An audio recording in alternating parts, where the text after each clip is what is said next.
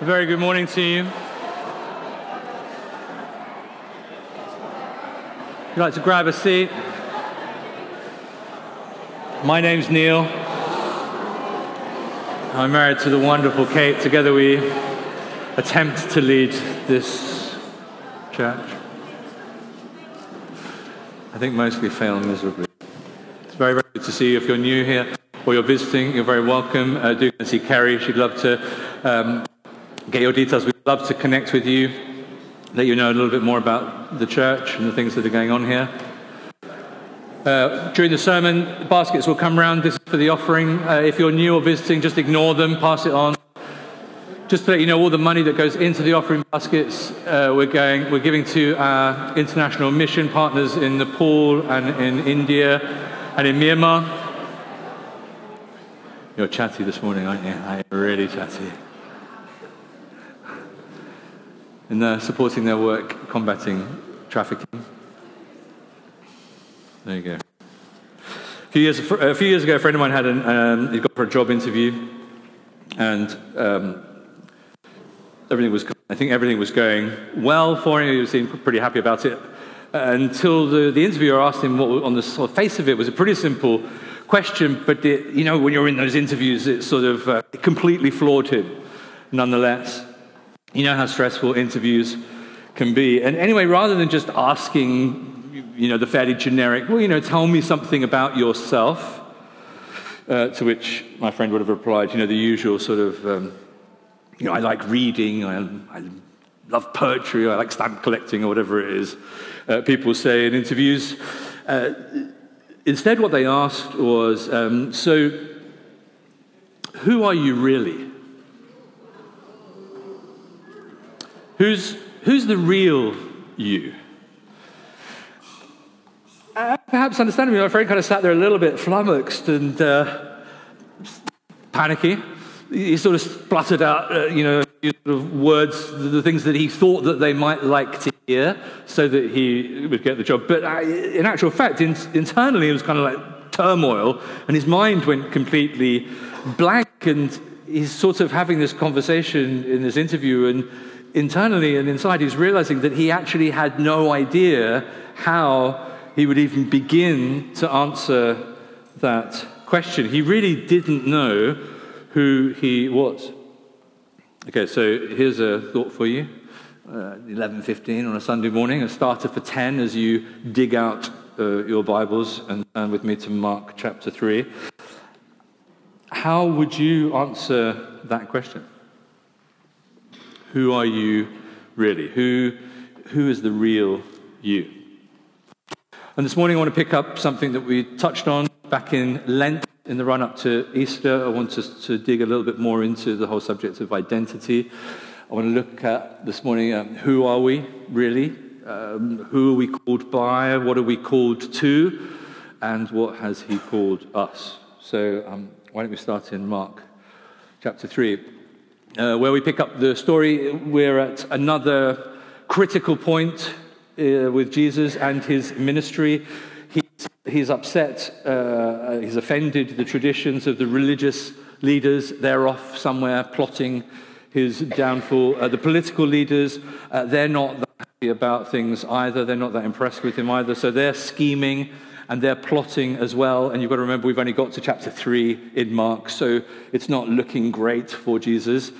Meanwhile, there's these huge crowds of people who are following Jesus, and they're all desperately trying to get near to him, but they're also a pretty fickle bunch, and they actually seem only interested in what they can get out of Jesus. And the point where we pick up the story here in Mark chapter 3 is where we find Jesus calling 12 disciples. This is the moment where Jesus names and calls those he wants to continue the work that he is beginning. And these are the ones without whom the work of Jesus probably would never have spread across the world in the way that it did. Do you want to ask me a question, or do you want an interview? Have you got a complaint to make? Do you know what, the quality of the preaching is just no good. This is how we work here. If you're visiting, you just get up and I know. I know, he's just trying to cut me off my flow. Sabotage. I don't mind. I'm now going to disrobe. That's all I'm going to disrobe. You'll be glad to hear. Where was I? Disrobing. Okay, let's read the Bible, shall we, before it goes terribly wrong. Mark chapter 3, starting verse 13. Jesus went up on a mountainside and he called to him those he wanted, and they came to him. He appointed 12, designating them apostles that they might be with him and that he might send them out to preach and to have authority to drive out demons. These are the 12 he appointed: Simon, to whom he gave the name Peter; James, son of Zebedee, and his brother John. To them he gave the name Boanerges, which means sons of thunder; Andrew, Philip, Bartholomew, Matthew, Thomas, James, son of Alphaeus, Thaddeus, Simon the Zealot, and Judas Iscariot, who betrayed him. Have a look at verse 13. If we want to know who we are, we really need to know who we've been called by. John Calvin said this: man never achieves a clear knowledge of himself unless he has first looked upon God's face and then descends from contemplating him to scrutinize himself. Man never achieves a clear knowledge of himself unless he has first looked upon God's face and then descends from contemplating him to scrutinize himself. We can't know ourselves without first knowing God. The first thing we see Jesus doing in verse 13 is Jesus calling to him those he wanted, and they came to him. You see, whether we realize it or not, whether we know it or not, from the moment that we were created, God has been calling to us. God has been calling to you. God has been calling you. He's been calling us right from the very moment our forefathers first broke the promise that they made with God in the Garden of Eden. And you see it clearly in what I think is one of the most stunning and tragic moments in the Scriptures. It's filled in one moment with such incredible intimacy, and there's something that resonates deep in our hearts as it taps into that yearning and that longing that we all have. And yet at the same breath, there's this devastating separation, and it's from Genesis chapter 3, and it's in verse 8, and it says this: Then the man and his wife heard the sound of the Lord God as he was walking in the garden in the cool of the day. And when we read that, something in our hearts just leaps, and it's like, oh, yes, that's right. That's what we were made for. That's what we were created for. That's how our lives are supposed to look. We're supposed to have that kind of intimacy with our Creator, with our Heavenly Father. Walking in the garden with him in the cool of the day. We were made, we were designed, we were created to walk with God. But Genesis goes on, and it says this, it says, but they hid from the Lord God among the trees of the garden. And the Lord called to the man, Adam, where are you? And Adam answered, I heard you in the garden, and I was afraid because I was naked, and so I hid.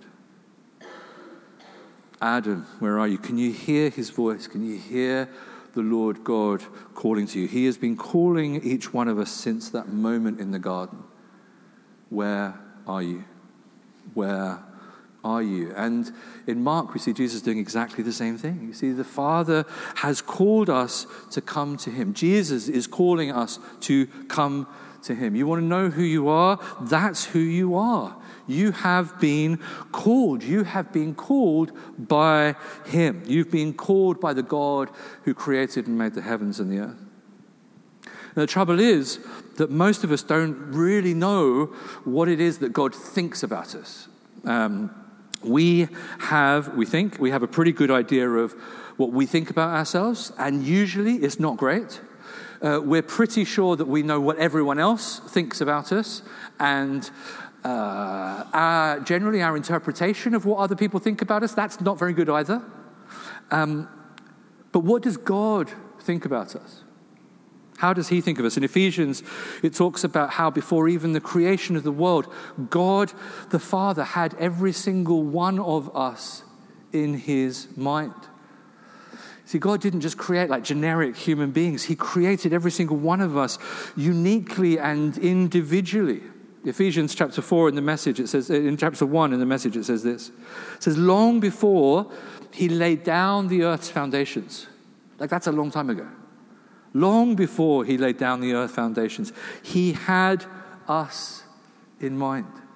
He had settled on us as the focus of his love, to be made whole and holy by his love. Long, long ago, he decided to adopt us into his family through Jesus Christ. What pleasure he took in planning this. He wanted us to enter into the celebration of his lavish gift-giving by the hand of his beloved Son. Even before the world was created, you were in the mind, you were in the heart of God in some unique way. David, in Psalm 139, he cries out what's true for every single one of us. For you created my inmost being. You knit me together in my mother's womb. I praise you because I am fearfully and wonderfully made. Your works are wonderful. I know that full well. My frame was not hidden from you when I was made in the secret place, when I was woven together in the depths of the earth. There's a whole host of passages in the scriptures that say that you have been you have been passionately created by your loving and heavenly Father. In your mother's womb you were fearfully and wonderfully made. And each one of us has been fearfully and wonderfully made in a slightly different way to everybody else. And each one of us, we have our own gifts and our own talents and our own personality and our own skills and our own interests. And all these things that make us who we are. And God had something in mind for each one of us when he created us. You are his. You are something very special to him. You are something unique to him. Revelation chapter 2 verse 17 says this, to the one who's victorious, I will give some of the hidden manna. And it goes on, it says, I will also give that person a white stone with a new name written on it, known only to the one who receives it. And I think the name on that stone will be the name of who God has intended us to be. It will be a name, and it will be our name, and it will be descriptive and true, and it will capture the very essence and the very core of who you are as a person, because God had something very specific in mind when he created you. G.K. Chesterton said this. He said, all of us suffer from the same dilemma. We have forgotten who we are. We've forgotten who we are. And the trouble for many of us is that what seems easy to remember, what seems to be the easiest thing for us to receive, the easiest thing that dictates and governs and rules our lives, are the things that we believe about ourselves that are generally not true and are generally pretty rubbish, and the things that we believe that other people have said about us that are also generally not true and are also pretty rubbish. There's something about us that tends to believe that kind of stuff so much more easily than we could believe God's truth for us. Do you know that you've been called? Have you heard the voice of the Lord God calling out to you? I would encourage you most strongly to just take time to still and quiet your heart and mind so that you can hear him calling to you. He is inviting you to come to him. We've been called by him. Here's another thing that we need to be thinking about as we work out who we really are, and that's what we're called to. What have we been called to? Who have we been called by, and what have we been called to? So that we can find out the real us, so that you can find out the real you. We need to know what it is that we've been called to. Have a look at verses 14 and 15 of Mark chapter 3. And it says this, that they might be with him, and that he might send them out to preach and to have authority to drive out demons. See, when we're talking about our identity, who are we? Who are we really? We need to know who we've been called by, but we also need to know what we've been called to.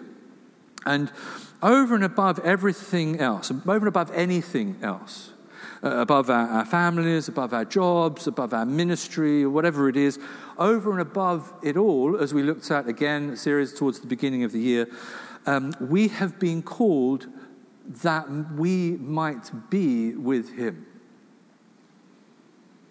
That's what we've been called to, that we might be with him. You see, the first job, for the disciples, it was really, really simple. All they had to do was to just be with Jesus. They just had to spend time with Jesus. They just were invited to walk with him, traipsing around desert places. They were just invited to sit with him, eating lots and drinking lots and going to lots of parties. It's like, this is like a hard job being a disciple. They just had to kind of hang out and try and maybe learn something from him. They weren't too quick on the uptake on that one. They never really got very much of what he was saying. All the other wonderful, incredible things that, the being sent out to preach, the having authority to drive out demons, all of that kind of stuff that we tend to really focus on. Like, that's the bit that we get hold of. It's like, it's a preach, raise the dead, and heal the sick and cleanse those with leprosy, blah, blah, blah. Let's go and do that. But you see, the thing is that all of that stuff, which is amazing and wonderful, and we absolutely want to be doing it, all of that stuff comes out of what? Being with him. Relationship. Spending time with Jesus, just going to his parties and drinking his wine and walking dusty roads. How are we doing at being with him this morning? The Lord continues, you'll be glad to know, to take me to task on this one. He keeps speaking to me through things like Psalm 37, be still before the Lord and wait patiently for him. And as you know, being still and patience are not great virtues of mine. So he'll take me to somewhere like Psalm 46, and it's like, therefore we will not fear though the earth give way and the mountains fall into the heart of the sea. Like, don't be anxious. However, keep reading, verse 10, be still and know that I am God. I'm like, okay, be still. Okay, be still. I'll try be still. I'll be still. Okay. Do I need to be doing something else? See, he's trying to get our attention. It's Simon and Garfunkel time again. Slow down. You move too fast. It's May and we still haven't quite slowed down yet. So be still. Wait patiently. Be quiet.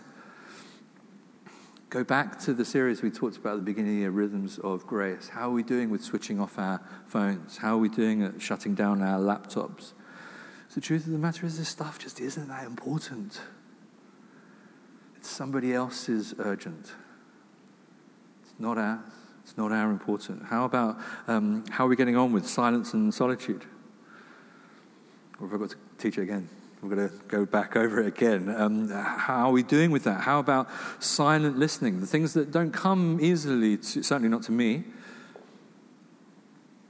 Because this is the place where Jesus begins. This is where Jesus starts. In Matthew chapter 3, verse 13, it says, Jesus went up onto the mountainside. You see it in Luke chapter 6. When it's describing the story in Luke chapter 6, it says in verse 12, on one of those days, Jesus went up onto a mountainside to pray and spent the night praying to God. When morning came, he called his disciples to him and chose 12 of them, whom he also designated as apostles. See, I don't think Jesus was climbing mountains just for the sheer heck of it. I don't think he was off on some, Bear Grylls, man versus wild adventure thing, which comes as a great relief to some of us. I think he was withdrawing and retreating from his normal daily routine so that he could intentionally be with his Father, away from the crowds, away from the people, away from the work, away from his iPad, away from his PlayStation, and all the distractions that Jesus was facing on a daily basis. He was withdrawing. When you look at it, you look at that section in Mark, he was actually withdrawing and choosing to withdraw and retreat for some very, very good things. He was healing people left, right, and center. Jesus was in the middle of setting people free, and yet even in that moment, Jesus says, "Do you know what? I need to take some time out from my daily routine, my day-to-day life. I need to retreat. I need to withdraw from this so that I can engage with my Heavenly Father. I need to retreat so that I can advance. I want to disconnect from this so that I can connect and be with Him." That they might be with Him. How are we doing with being with Him this morning? How are we doing with silence and solitude and listening and waiting on Him? Just enjoying His presence. Just over this next week, carve out some time just to be with Him. Just take yourself off and go for a walk. It's so much easier now. The weather is so much better. And they should go for very late night walks. I mean, how amazing to connect with God, just walking through a massive thunderstorm last night. That would have been amazing. Just 12 o'clock, just go for a stroll in the deluge. And just be with Him, just go off and just invite, just when you go off wherever, just invite the Spirit of God to come. And, you don't need to be praying. You just do that at other times. You don't need to, be reading your Bible. You do need to be reading your Bible, but you can do that at other times. You're just taking some time to be quiet and to be still and just enjoy the presence of God. Because what happens as you give yourself to being with Him, not really just doing anything, but just being, you hear His voice. He speaks to us. His love and His affection, His heart for you speaks to you. You hear His love for you. You hear His heart for you. And what it does is it changes everything. It changes all sorts of things. You see, as Christians, we know so much truth. We know that God has demonstrated His love for us, that while we were still sinners, Christ died for us. We know that those things are true. We've read about them. We read it. But what a phenomenal difference it makes when that passage that we read in the Scriptures leaps off the page and it goes kind of from head knowledge to just some kind of heart experience and encounter with the living Word. And we actually catch it in our hearts, and it's we know that we know that we know about the Father's love for us. We know that He sent His Son for us. We know that He came to die so that He could restore and rescue. When we really get that sense of the passion of the Father for the prodigal, the prodigal God rushing out while His Son was still a long way off. He saw Him. He rushes out to meet Him. He gives Him His robe of authority. He gives him His ring. He gives him His robe. He gives him his sandals.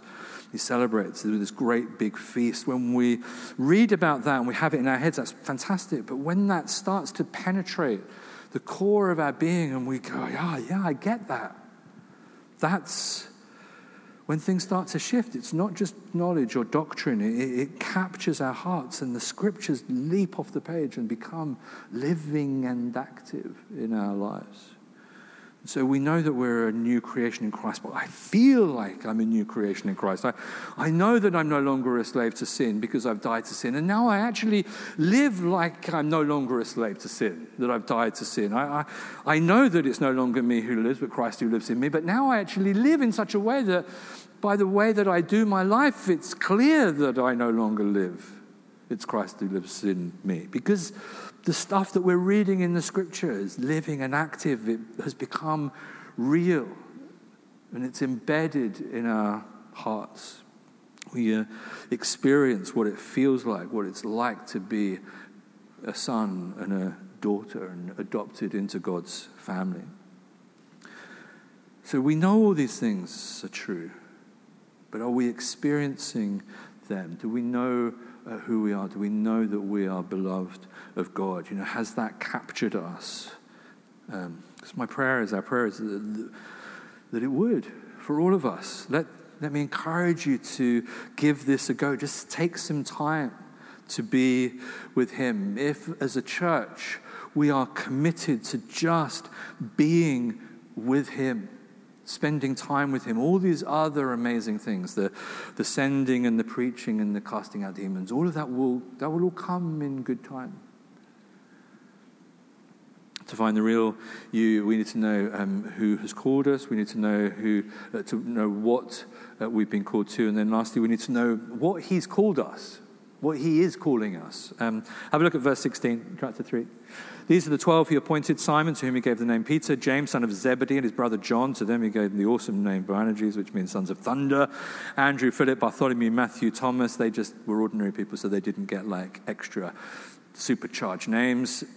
James, son of Alphaeus, Thaddeus, Simon the Zealot, and Judas Iscariot, who betrayed him. Charles Spurgeon said this: I will never have it that God created any person, especially any Christian, to be a blank and to be a nothing. He made you for an end. Find out what that end is. Find out your niche and fill it. If it be ever so little, if it's only to be a hewer of wood, or a drawer of water, do something in this great battle for God and for truth. You see, we all have a place in this world that cannot be filled by another. We have everything in us, all the raw ingredients. It's all been deposited in us to fulfill and to fill the unique spot that God has for us to fill. You have what it takes to live and to live out and to be who it is that God has designed you to be. You'll often hear it said that there's something in a name. Names in the Bible are really important. And right throughout Scripture, you see that names are used to express often someone's nature. Sometimes they're used to describe God's purposes and God's plans for them in the world. You see it ultimately in the naming of Jesus. In Matthew chapter 1, verse 21, it says, "And you are to give him the name Jesus, because he will save his people from their sins." That's what Jesus means. It means God saves. It's one of the things you see again and again throughout Scripture is God changing people's names. He calls them into something new. Maybe he calls them to some new purpose, some new mission. He would often change their name. And so you look through the Old Testament, God changes Abram, which means like high father. He changes that to Abraham, which means father of many nations. His wife, her name is Sarai, and that means my princess. She gets her name changed to Sarah, which means mother of nations. God changes Jacob, his name, which means supplanter. And he changes it to Israel, which is about having power with God. He changes Simon. We see here, he changes Simon's name, which means, God has heard. He changes it to Peter, which means rock. And when God is changing someone's name, as I said, it usually has a lot to do with what he's calling them into. It's like God sees something of his purposes and his plans in them. What it is that he's trying to draw out, what it is that he's calling them into, who it is that he's calling them to be. Think about Simon. I mean, you look at Simon, you're looking at his outward appearance, and it's just like he's just not getting it. God bless him. And he fantastically gets it wrong. Sometimes he gets it amazingly right. Mostly he gets it amazingly wrong. But he gets it sort of wrong, stuffs up so many times, God bless him. And Jesus looks at him and says, "You are Simon, son of John. You will be called Cephas," which is translated to Peter. See, Jesus looks at this blithering, blundering sort of idiot, Peter, and says, "Do you know what? Actually, Simon, you're going to change your name. Because that's not who you really are. You are Peter. You are the rock," right? And then he goes on to say, "And on this rock I will build my church." You're kind of looking at Peter and saying, what is he seeing in this guy? Does he really know who he is? Has he been reading along? Has he been paying attention? It's incredible. See, the Lord looks on us and he sees us so incredibly differently to the way that we see ourselves. He sees us so incredibly differently to the way that all the other people around us even see us. And he sees us so incredibly differently and says, do you know what? I'm going to change your name. I don't think your name fits. That's not who you are. This is who you are. I'm going to call you something different. You see it in Isaiah 62. It says this, for Zion's sake, I will not keep silent. For Jerusalem's sake, I will not remain quiet till her vindication shines out like the dawn, her salvation like a blazing torch. The nations will see your vindication and all kings your glory. You will be called by a new name that the mouth of the Lord will bestow. You will be a crown of splendor in the Lord's hand, a royal diadem in the hand of your God. No longer will they call you deserted or name your land desolate, but you will be called Hephzibah and your land Beulah, for the Lord will take delight in you. Some of you here this morning, you just need to hear the Lord's name for you. For some of you, you have been called deserted and desolate for too long.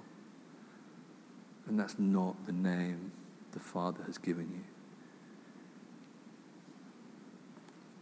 When we're talking about who we are, we need to know what we've been called, and we need to hear that name from the Lord. We need to hear our Heavenly Father tell us what he thinks of us. And I think he gives us hints throughout our lives of what that is and of who we really are. And I think he wants us to know who we truly are. I love to know. I love to hear glimpses of what my Heavenly Father thinks of me. I love to hear the names that he sings and speaks over me. And how do you find out what it is that God is saying about who you are? You ask him. You ask him. You take all that you read about your identity in Christ. You take all the truths that you read in the scriptures, and all of that truth of everything that God has done, and you capture it all, and then you pound on the door of heaven and you say, Lord, embed this stuff into my being. I am not letting go of the truths of the scriptures until this is embedded and buried and hidden in my heart. And I ask by your Holy Spirit that you would remove everything that is contrary and everything that is counter, that just shouts down the truth and assaults me and assails me. What would it be like if every single one of us truly knew who it was that God had called us to be? You know, I think that if we heard what God has called us to, I think we would be too embarrassed to tell anyone because of who we are and the way that our brains work. We would assume that we're just making it up. And it would be like, I can't say it's so arrogant. It's so conceited. Like, God's told me this stuff, but it's like I couldn't possibly tell anyone because they just think, what an arrogant person. The truth is, who God has called you to be is so much greater than you could ever even imagine. It's like incredible. It's like awesome. Do you know what's really awesome about it? Is that it's also the thing that you most deeply long to be true about yourself. The thing that God desires for you actually connects with the desires that are in our hearts because he put those desires in our hearts. And so somewhere in us, we long for something, we yearn for something, we yearn to be something, to be someone who does this, that, and the other, who is like this, that, and the other. And the chances are that's exactly who God is calling and wanting you to be too. It's that something that you, at the one hand, can't ever imagine yourself being because it's just like, it's so far away from who you are right now. But it's at the same time, it's that one thing that you hope for and long for and yearn for and dream for over and above everything else. And it's who he's designed you to be. I don't know, maybe God's calling some of you to just set people free. Some of you, God is calling to a level of wisdom and understanding that just impacts and transforms the lives of people. And maybe God is wanting some of you to just minister and serve children and young people, or work with numbers, or be an artist or creator, whatever it is. Do we allow ourselves enough time and space and relationship with our Father to hear it and to believe it and follow it through? Think about Abraham. He's like 99 or something. And God calls him and says, I want you to leave, leave where you're going, leave where you are, leave everything that's familiar with you, leave your friends and your family and all this and go to a place I will show you along the way, maybe. It's like, what does it take for him? We go, of course, Abraham left, What? How many of us at 99 would stump and just move somewhere completely? We don't know where we're going. Just because God's telling him to. And then God says, from now on, I'm going to change your name and I'm going to call you Abraham, and you're going to be the father of many nations, and I'm going to bless you through all nations. And Abraham's like, yeah, great. Do you know how old I am? And actually, God, sorry, I don't think you're paying attention. Children are pretty off the radar. My wife, God bless her, she's barren, right? So that's not going to happen. And God says, no, you are. You're going to be the father of a multitude of nations, and I'm going to bless the whole world through you. What does it take? How arrogant is Abraham to think that could possibly be true? What does it take for him to actually believe that is who God has called him to be? That this is who I have called you to be. It had to be through more than just words. God had to move in some way. God had to do something in his heart for him to believe that, for him to be able to get up and leave and to go and to press into the promises of God. Think about Moses. Moses, he's this guy, he's a wanted criminal. He's gone off and he's in Midian and he's looking after sheep, and God appears to him in the burning bush and says, actually, Moses, I want you to go back to Egypt, go back to the superpower of the day, and I want you to set my people free. And Moses is like, actually, there are wanted posters of Moses all over Egypt. Wanted, murder, bad man, Moses. And you want me to go, I really like these sheep here in Midian. Can we just stay here? It's fine. My father-in-law's pretty cool, so I don't mind staying here. And Moses' reaction is just wrong guy. How's Moses' self-image? He's not right up there, is he? And yet, he goes. What's happened to him? How does that come about? What happened in Moses' life so the Spirit of God must have come on him in some way so that he was able to step in and press into what God was calling him to be? I think about Saul.